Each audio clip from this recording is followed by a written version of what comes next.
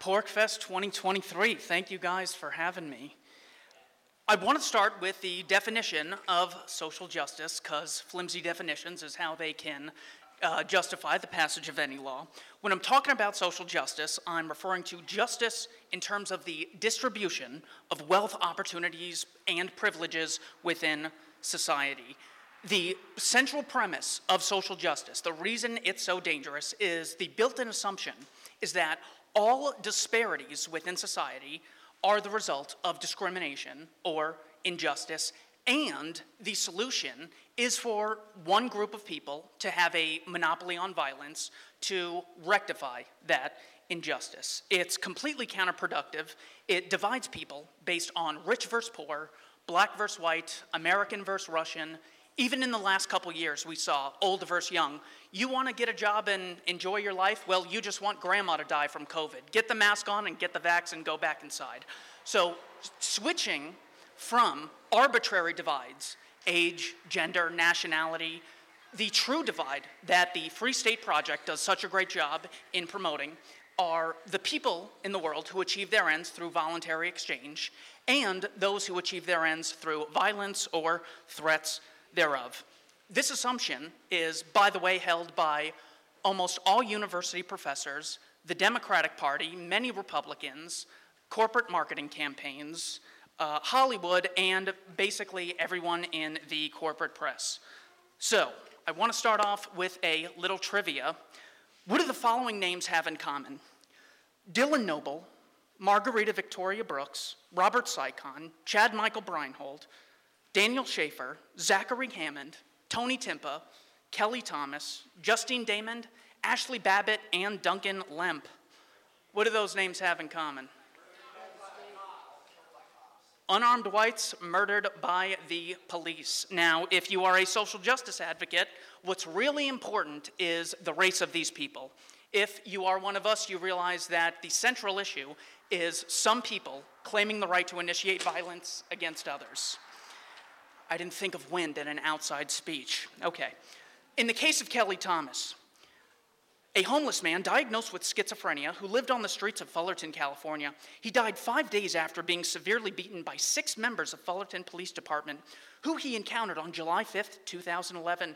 Medical records show that bones in his face were broken and he choked on his own blood. The amazing thing is this is all caught on security camera. On January 13th, 2014, Ramos and Cincilli were found not guilty on all charges, while the trial for the third officer, Wolf, was pending. The case of Tony Timpa. On August 10th, 2016, Tony Allen Timpa, an unarmed 32-year-old man, was killed in Dallas, Texas by police officer Dustin Dillard. Officer Dillard pushed his body weight onto Timpa for 14 minutes after he was already restrained. Again, all on his body cam. And officers ignored pleas from Timpa that he was in pain and was afraid he was going to die. Timpa's death was ruled a homicide due to extreme physical exertion. Cops were not arrested. This is an example of why this should not be a racial issue at all. But unfortunately, the corporate press makes it so. If you type in the name George Floyd into TikTok, you can get 5.4 billion views of all the views from all the videos with that hashtag. If you spell his name wrong, you get 4.4 million views from the collective videos. The name Tony Timpa yields 0 results. People think it's about race. It's a complete distraction. So, all I gave were anecdotes. What about the science? I can hear Tony Fauci screaming in the distance. July 2017. A man named Roland Fryer, one of the youngest economists to get tenure at Harvard, published an empirical analysis of racial differences in police use of force throughout 18 cities. His conclusion: on the most extreme use of force, officer-involved shootings, we find no racial differences in either the raw data or when contextual factors are taken into account. Washington State University published the reverse racism effect. Are cops more hesitant to shoot black than white suspects?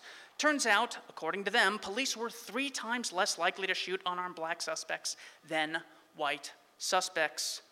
We need to not make this a racial issue at all. Findings summarized by Wilfred Riley of Kentucky State University.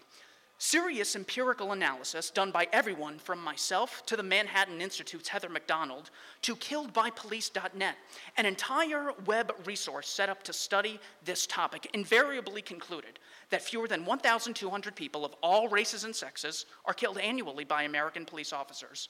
In a typical year, such as the representative year of 2015, roughly 250 of these people were black. It's true that the black percentage of individuals killed by police of 22% is slightly higher than the 13% representation of blacks in the US population.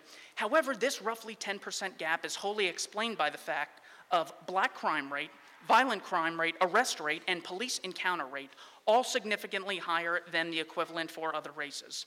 There is no evidence for any of the Black Lives Matter claims. It turns out, Skeptic Magazine asked people, how many unarmed black men a year? I mean, we've seen Eric Garner, that absolute tragedy, George Floyd. How many times a year does this happen?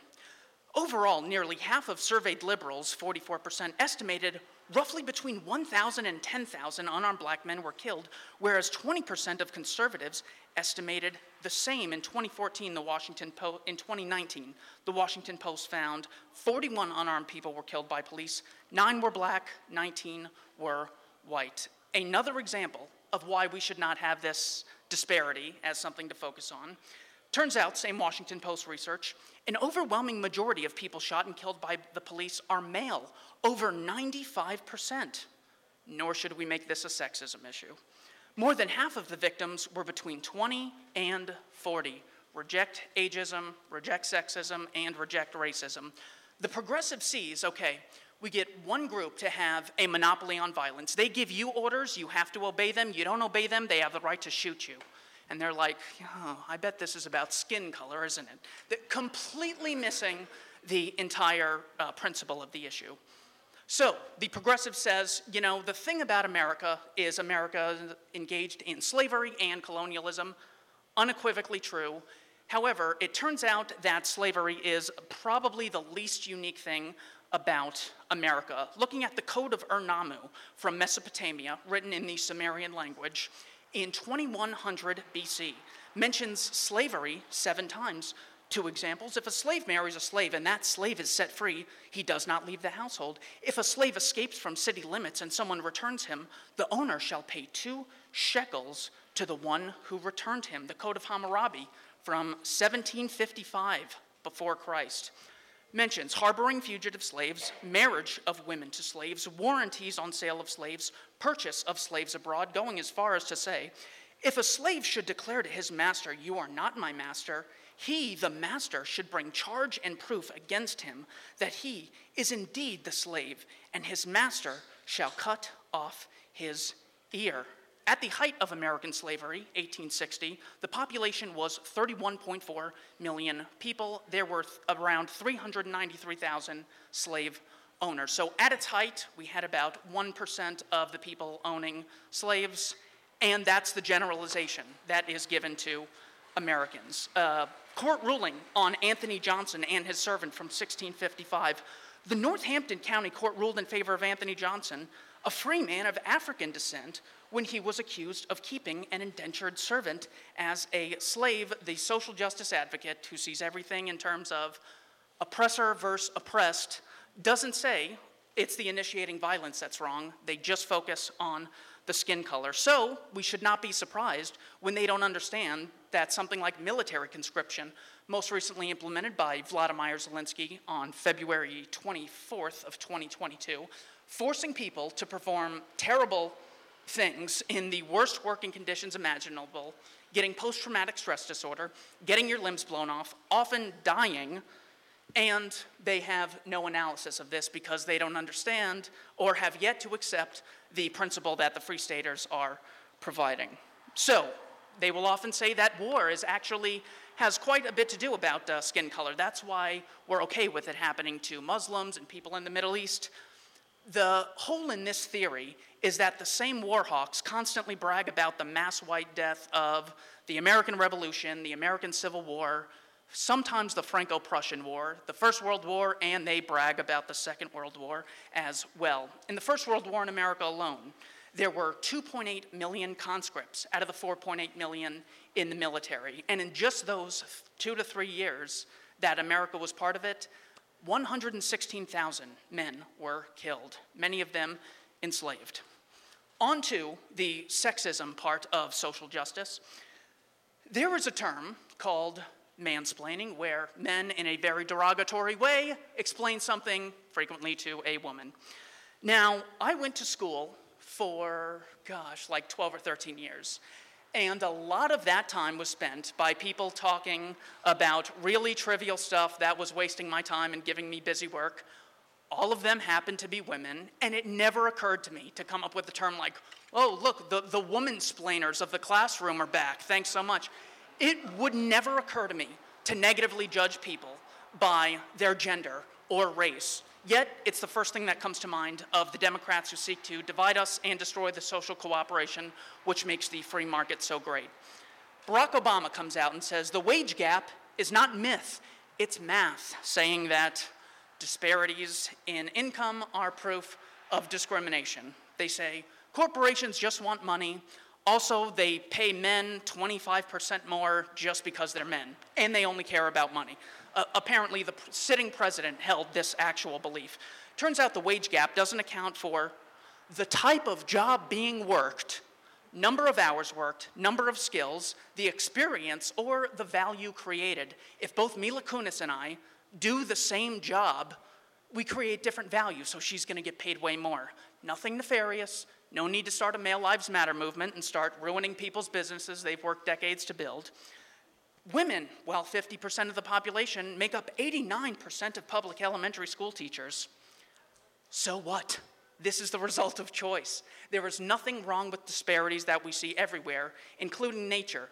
Tornadoes are not evenly distributed around the world. Hurricanes are not evenly distributed. Zebras are not evenly distributed around the world. We don't find equality anywhere in nature. Workplace deaths, Bureau of Labor Statistics 2018. 413 women died on the job. Men, 4,837. No evidence of discrimination. Men tend to take more risk in the job marketplace.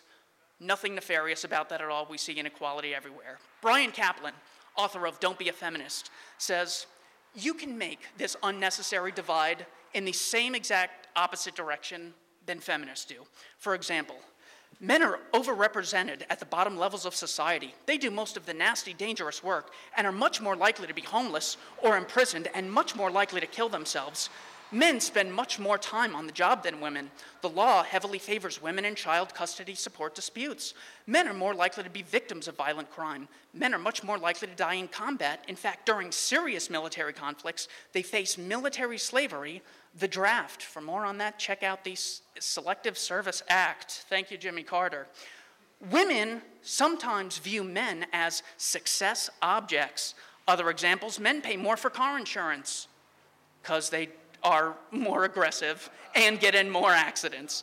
Men pay more for life insurance. They take more risks and die younger. There's a spending gap. When a man and a woman go on a date, it tends to be the man who pays. What an injustice. Who gives a fuck? These are people making voluntary exchanges.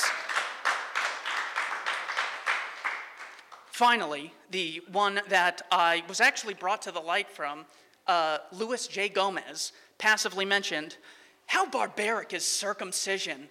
The baby's first experience out of the womb, and they torture it. And I saw 1 or 2 videos, and I changed my mind in 5 minutes. I'm like, this is absolute sexist torture. One example of sexism, okay. When it comes to disparities in wealth, the average 20-year-old, according to Forbes, earns $38,000 a year. The average 45-year-old earns $64,000 a year. Anyone think we need an equal age pay legislation? Please, Nancy Pelosi, give us equal pay.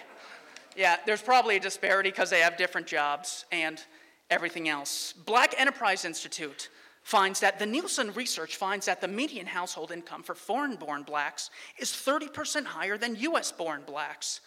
There is a disparity as a result of skills. It's not just the skin color, which progressives make all of us worse off by focusing on. Actually, they make themselves feel terrific for about 5 minutes a day, so never mind, keep up the good work. Median U.S. household income in 2018 from the U.S. Census Bureau, these are the groups that earned more than whites.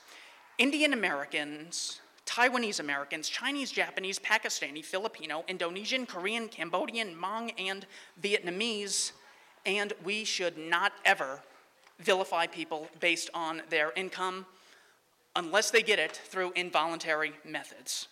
There's also state inequality. Maryland, according to World Population Review, has a median household income of $87,000 a year, while Mississippi, $46,511.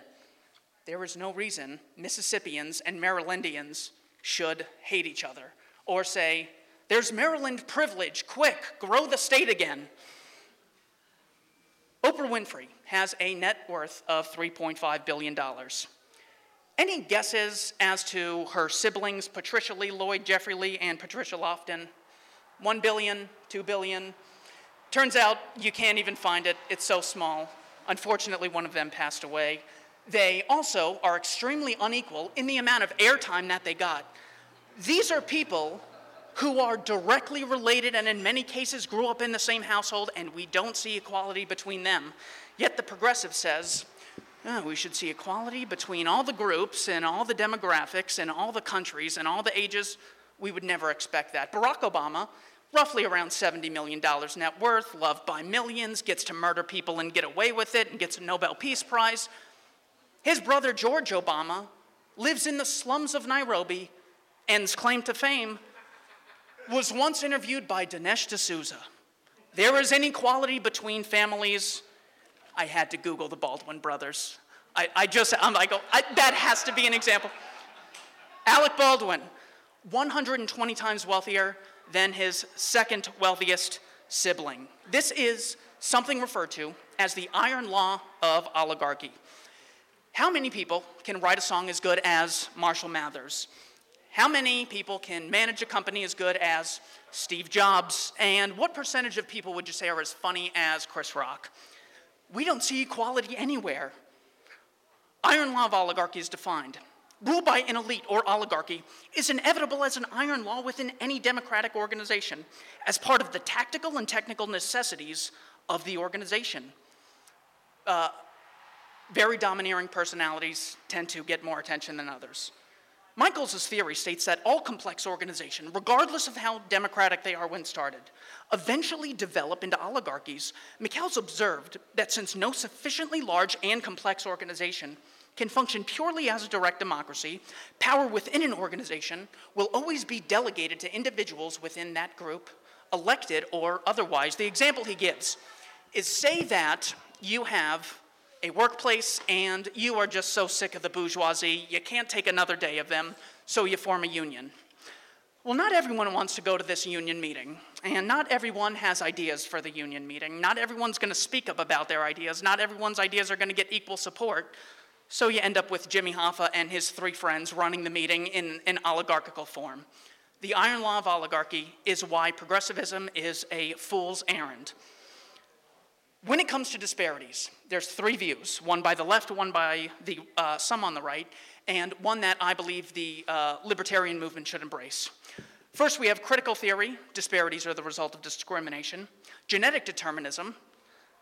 Disparities are the result of the races having evolved in different climates. And third, we have culturalism. This is the one libertarians should unequivocally embrace. Summarized by Niall Ferguson in his book Civilization, The West and the Rest. Institutions are, of course, in some sense, the products of culture. But because they formalize a set of norms, institutions are often one thing that keep a culture honest, determining how far it is conducive to good behavior rather than bad.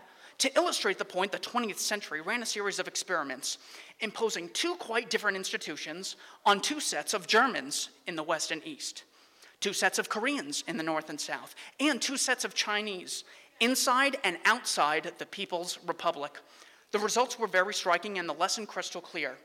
If you take the same people with more or less the same culture and impose communist institutions on one and capitalist institutions on another, almost immediately there will be a divergence in the way they behave. If it was all about race, we wouldn't see disparities in North and South Korea or East and West Germany. We should reject racism and embrace culturalism and the free market. Thomas Sowell summarized his findings in a book titled Black Rednecks and White Liberals. Many of the social or cultural differences between American blacks and American whites nationwide today were in antebellum times pointed out as differences between white Northerners and white Southerners. These include ways of talking, rates of crime and violence, children born out of wedlock, educational attainment, and economic initiative. While only 1/3 of the antebellum white population of the United States lived in the South, at least 90% of American blacks lived into the South on into the 20th century. In short, the great majority of blacks lived in a region with a culture that proved to be less productive and less peaceful for its inhabitants in general. Moreover, opportunities to move beyond that culture were more restricted from blacks. Wilfred Riley of Kentucky State summarizes his findings. The Black Lives Matter movement alone staged 2,406 major marches against racism in the past few years alone. However, any serious claim that contemporary or recent bigotry is the cause of phenomena such as 75% black illegitimacy rate founders on 3 rocks. First, these problems did not exist among blacks or anyone else when racism was much worse. 2, these problems do not exist for successful dark-skinned African and Asian immigrants to the USA. And 3, many or most such problems do exist among poor whites. Therein lies another reason why racism is so counterproductive. Thomas Sowell summarizes his findings in Civil Rights Rhetoric or Reality. Japanese immigrants to the United States also encountered persistent and escalating discrimination, culminating in their mass internment during World War II. But by 1959, they had about equaled the income of whites, and by 1969, Japanese American families were earning nearly 1/3 higher incomes than the average American family. Now let's look at where the black community was before progressives got real nice and decided to help them. Civil Rights Rhetoric and Reality, Sowell says, the number of blacks in professional, technical, and other high-level occupations more than doubled in the decade preceding the Civil Rights Act of 1964. In other occupations, gains by blacks were greater during the 1940s when there was practically no civil rights legislation. In various skilled trades, the income of blacks relative to whites more than doubled. Affirmative action, one of the crown jewels of the Democrats. Hiring pressures to make it more costly to have no minority employees, but continuing affirmative action pressures at the promotion and discharge phases also make it costly to have minority employees who don't work out well. The net effect is to increase the demand for highly qualified minority employees while decreasing the demand for less qualified minority employees or for those without a sufficient track record to reassure employers. Walter Williams went to the numbers. He said, today we see such a big gap between white and black youth unemployment. So since it's the cause of racism, when racism was much worse, we should see a much bigger disparity. Turns out in 1948, white youth unemployment, 10.2%, black unemployment was 9.4%. This is where the black community was before Democrats got so nice and started helping. When it comes to overrepresentation within prisons, men are like 50% of the population and 95% of those on death row, 95% of those killed by police, and 90-something of those currently in prison. This is the result of men being more violent than women. It turns out that while blacks are 13% of the population, according to the BJS, black offenders commit 52% of homicides recorded in the data between 1980 and 2008. When it comes to interracial violence, there were 500,047 black on white incidents in the year 2014 and 59,700 white on black instances of violences, according to the National Victimization Crime Survey. The progressive who only sees things through the lens of race has no analysis for this. One group is the oppressed and one is the oppressor, completely stripping those human beings of their individuality. Libertarians know better. Wilfred Riley says, interracial crime on an annual basis have been consistently 75 to 80% black on white for the past 30 years. More importantly, there is no horrifying epidemic of interracial crimes of any variety because 84% of white murder victims and 93% of black murder victims are killed by a mundane member of their own race. There is also disparities between lynchings in the United States, according to the Tuskegee Institute, between 1882 and 1968, 1,297 whites were lynched, 3,446 blacks were lynched. If all you know is, I need to judge this situation by skin color, so I gotta treat Larken Rose and Klaus Schwab the same because of their skin color, you are not actually being productive, and it's extremely counterproductive. That's why the Free State Project matters. Third and final, oh, I'm sorry, that wasn't a line.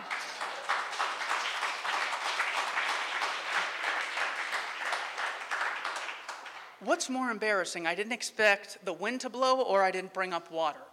We'll take a vote at the end of this. Number 3, the third pillar of social justice, homophobia. This generally means fear of homosexuals or hatred of members of the LGBTQ plus community. June 12th, 2016, a man named Omar Mateen went into the Pulse nightclub in Orlando, Florida, murdered 49 people, injured 53, and held people hostage. Here is Barack Obama summarizing the events 4 days later. This was an attack on the LGBT community. Americans were targeted because we're a country that has learned to welcome everyone, no matter who you are or who you love. And hatred towards people because of sexual orientation, regardless of where it comes from, is a betrayal of what's best in us. So nice of us. We're just sitting here. Reminds me of 9/11. We were just minding our own business, and then they hate us for our freedoms. Donald Trump. Let's go to the total opposite side of the aisle. Donald Trump. What does he have to say about this? This is a very dark moment in America's history. A radical Islamic terrorist targeted the nightclub, not only because he wanted to kill Americans, but in order to execute gay and lesbian citizens because of their sexual orientation. It's a strike at the heart and soul of who we are as a nation. It's an assault on the ability of free people to live their lives, love who they want, and express their identity. Okay, all inspiring. It turns out, just because the club happened to be a gay club does not mean he was targeting the club because of that. It was also mostly young people. It's not because he had anything against young people. It was in Florida. He didn't have anything against Florida, and Floridians in particular. Now, a reminder that much like a protest, the purpose of terrorism is to amplify a message, not conceal it. So we actually have a transcript of the Omar Mateen phone call. Listen in, see if you detect sexism, homophobia, hatred of Americans, hatred of Christians. Here's what he says. You have to tell America to stop bombing Syria and Iraq. They are killing a lot of innocent people. What am I to do here when my people are getting killed over there? You get what I'm saying? You need to stop the U.S. airstrikes. Tell the U.S. government stop the bombing. They are killing too many children. They are killing too many women, okay? I feel the pain of the people getting killed in Syria and Iraq. They need to stop bombing Syria and Iraq. The U.S. is collaborating with Russia, and they are killing innocent women and children, okay? The airstrikes need to stop and stop collaborating with Russia, okay? The airstrikes need to stop. You see, now you feel how it is. Now you feel how it is.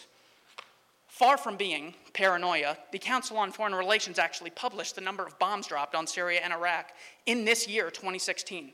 Syria, 12,192. Iraq, 12,095. If you walk into the Capitol building without a permission slip, you're a terrorist. Dropping 24,000 bombs on two countries who never initiated violence against America, that's just public service. I mean, what's wrong with keeping people safe?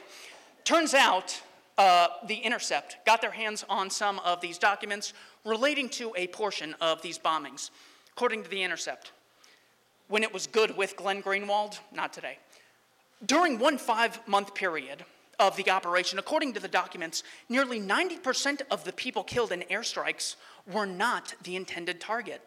In Yemen and Somalia, where the U.S. has far fewer limited intelligence capabilities to confirm the people killed are the intended targets, the equivalent ratios may be much worse than 90% of people killed who were not the intended target.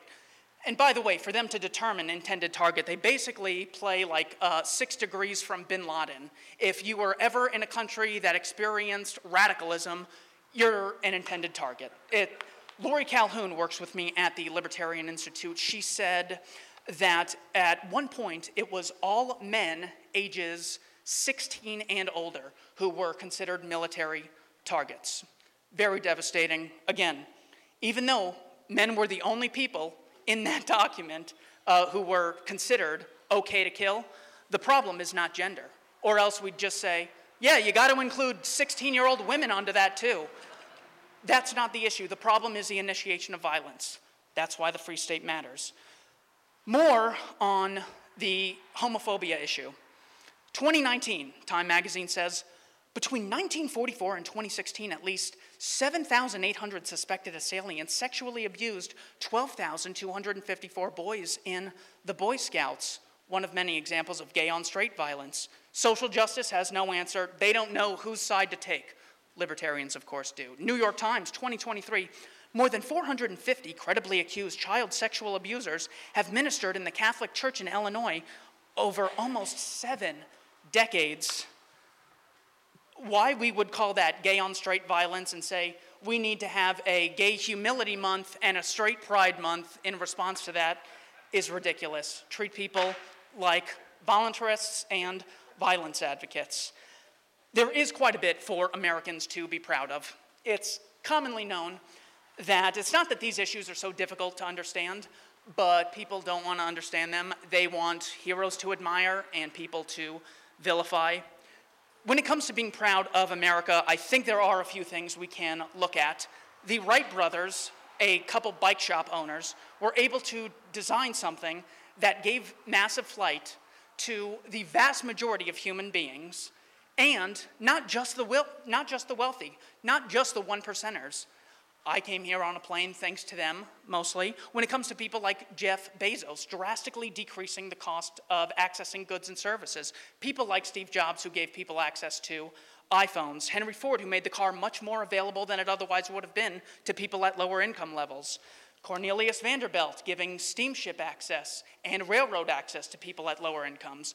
Andrew Carnegie, making everything cheaper because he made steel cheaper and in the production process, therefore made everything else cheaper.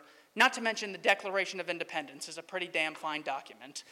So, when it comes to what should people be divided on, nothing arbitrary. When it comes to skin color, when it comes to gender or income, or what geographical area you exited your mother when you were born, whether you're an immigrant or a citizen, completely arbitrary.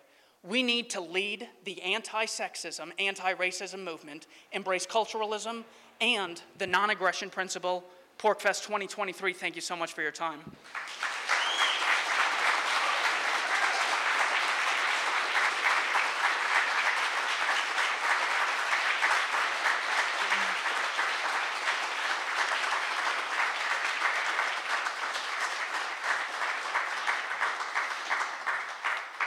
Questions, comments, concerns? By the way, anyone who wants the Voluntarist Handbook, which is the 50 essays that turned me from being a progressive to being a voluntarist, please check out libertarianinstitute.org. We are creating a free educational archive. You know how progressives say, we believe in free education. Also, textbook, $500, taking 30% of your fucking income and giving it to professors. We actually believe in giving people access to a free education at the Libertarian Institute. Go to libertarianinstitute.org, type in Winston Churchill, agricultural subsidies, Yemen, Ukraine, NATO, everything you have at your fingertips. When it comes to any questions or objections, things I need to work on, anything come to mind, Larkin Rose.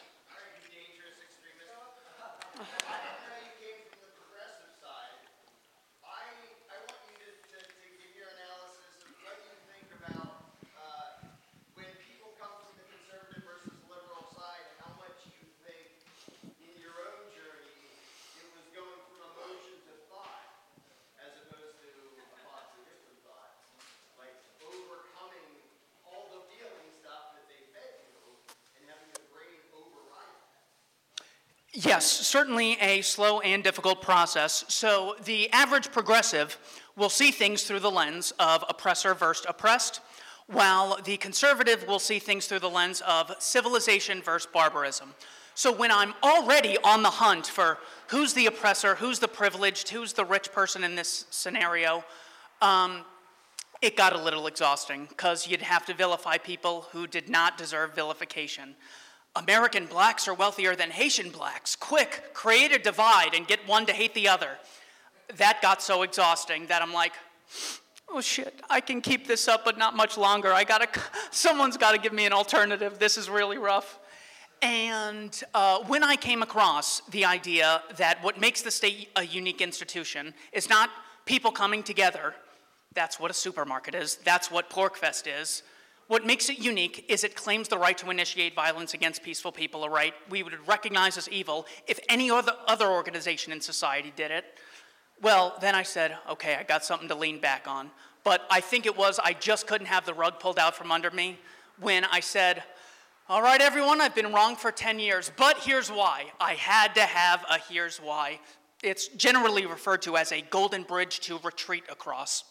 Once I had that, I felt comfortable making the move. Specifically, I read that in the Affordable Care Act that Barack Obama was promoting, I was a huge Obama supporter, flew to DC when he got the nomination, held up his sign. It was very fun for our whole family. There was a clause that said you are required to purchase health insurance, whether you wanted to or not, referred to as the individual mandate. And I remember saying, well, there's costs and benefits to the economics of health care, but this just feels wrong. You force someone, yeah, people should buy health insurance, and they should exercise and listen to BTS, the greatest Korean boy band of all time, but just because someone should do something, should they be forced to? No, I'm just not going to support this. Larkin, it took me 10 years to apply that principle consistently. Ms. Borisenko, author of Actively Unwoke. Thank you, Keith. I thought you did a great job in summarizing a lot of the hypocrisy and like the manipulation. I don't know how to do that. Hello. Power. I thought you did a great job in like summarizing the hypocrisy and a lot of the crazy stuff that the left does. I just want to get your reaction to something because what I tell people is, a lot of the crazy things that the left does in terms of race, gender, the trans stuff, the drag queen stuff, all that, it's specifically designed to cause problems and specifically designed to destabilize things. There, of course, are a lot of useful idiots to go along with it because they think it's what they need to do to be a good person. They don't want to be racist, all this stuff. They want to like gay people, that's all fine, well, and good. But I think if people really want to understand the left, they need to understand that their goals are gain as much power as possible, destabilize the system, cause a lot of problems, use those problems to attack capitalism, and then offer up Marxism as an alternative to that. And I just want to get your reaction to it as someone who also came from the left like I did. Yeah, it's very common that people go with their instinct immediately and then come up with rationalizations. So that's how you can get such blatant contradictions like, well, imperialism is really bad. Also, all 330 million Americans must obey Washington, D.C. If you believe in secession, you are basically Benito Mussolini and Robert E. Lee pushed together. So the only way that someone can completely ignore that is if they've already had the instinct to, I want to achieve this end, whatever the progressive or conservative end may be. And when they come up with those rationalizations, their brain is able to do mental tricks that we still to this day do not understand even with all the psychology. So yes, it definitely exists in progressive. It's not unique to progressives. One of the great lessons throughout history is that when any group of people has the ability to make others bend to their will without any checks and balances, they tend to use it. That's why we've seen slavery exist everywhere since the beginning of time and exist today with military conscription. People who say slavery was inherently immoral. Also, thank God for the troops. I don't care if they have murdered innocent people. They put their lives on the line. Unless they're Russian troops, then they're evil. Their sacrifice doesn't matter. So these rationalizations and inconsistencies are just so common. Just like everyone bullied up on Germany after the First World War when they were weak, and that's why NATO expanded after the fall of the Soviet Union, because anytime there are people in vulnerable situations, they tend to be taken advantage of. And that's why anarchism is so vitally important. It's the only true check and balance within a society, the freedom to disassociate with bad actors is why anarchism is superior to all forms of statism. I certainly hope I got to the root of your question there. Was there anything I missed? Maybe you and I can chat about it, like offline. Okay, all right. It might be a longer conversation. I don't want to hog the mic or anything. The left wants power, and they relentlessly lie. Yeah. Well, I think it's more they're using these social issues and, like, for lack of a better term, identity politics stuff specifically for the purpose of destabilizing society in any number of given ways. So, for example, they use race not because they care about ending racism, because they're some of the most racist people on the planet, right? But they use race to sow divisions in society, to get people fighting with each other. The same with gender, as they get, like, men and women fighting with each other. The same over the drag queen story hour bullshit, which is a constant distraction over everything. It's just to keep people fighting with each other. And when we're fighting with each other, we're not focused on the real problems because we're just distracted and bickering and all that stuff. I guess that was the root of it, but I don't want to hog the mic, so. Well, look at the incentive that government has to have problems in the first place. Did government power increase or decrease after our rights were violated at Pearl Harbor? You would think that there's a social contract. You have to pay the state, and they have to protect you. So if you don't pay, you don't hold up your end of the bargain, they get to cage you. But if they don't hold up their end of the bargain, their budget increases. Yeah. So, of course, they have every incentive to make these things happen. George W. Bush, Commander-in-Chief, September 2001, 3,000 Americans killed, and his approval rating goes to 91%. That is what we get with statism. They have every incentive to create problems and to create divides. As a very wise man, David Icke, likes to say, problem, reaction, solution. Just as, look, James Baker, February 9th of 1990, promised Mikhail Gorbachev, let Germany reunify under NATO. We will not move 1 inch east. And they've moved 16 countries east since then. So politicians have very little incentive. And to be totally honest, I was asked, well, if you ran and you got elected, wouldn't that be great? What would you do? And I said, I am so terrified. I would do the exact same thing because the incentives are always going to be there. And it's always, well, if you don't do it, someone else will, and that person might be worse than you. That's why attacking the state at its root is so foundational. And getting away from this arbitrary evil bullshit is also vitally important. Any questions? Did I get anything wrong? I'm going to assume I got everything right if no one starts complaining about stuff. PorcFest, thank you guys so much for having me.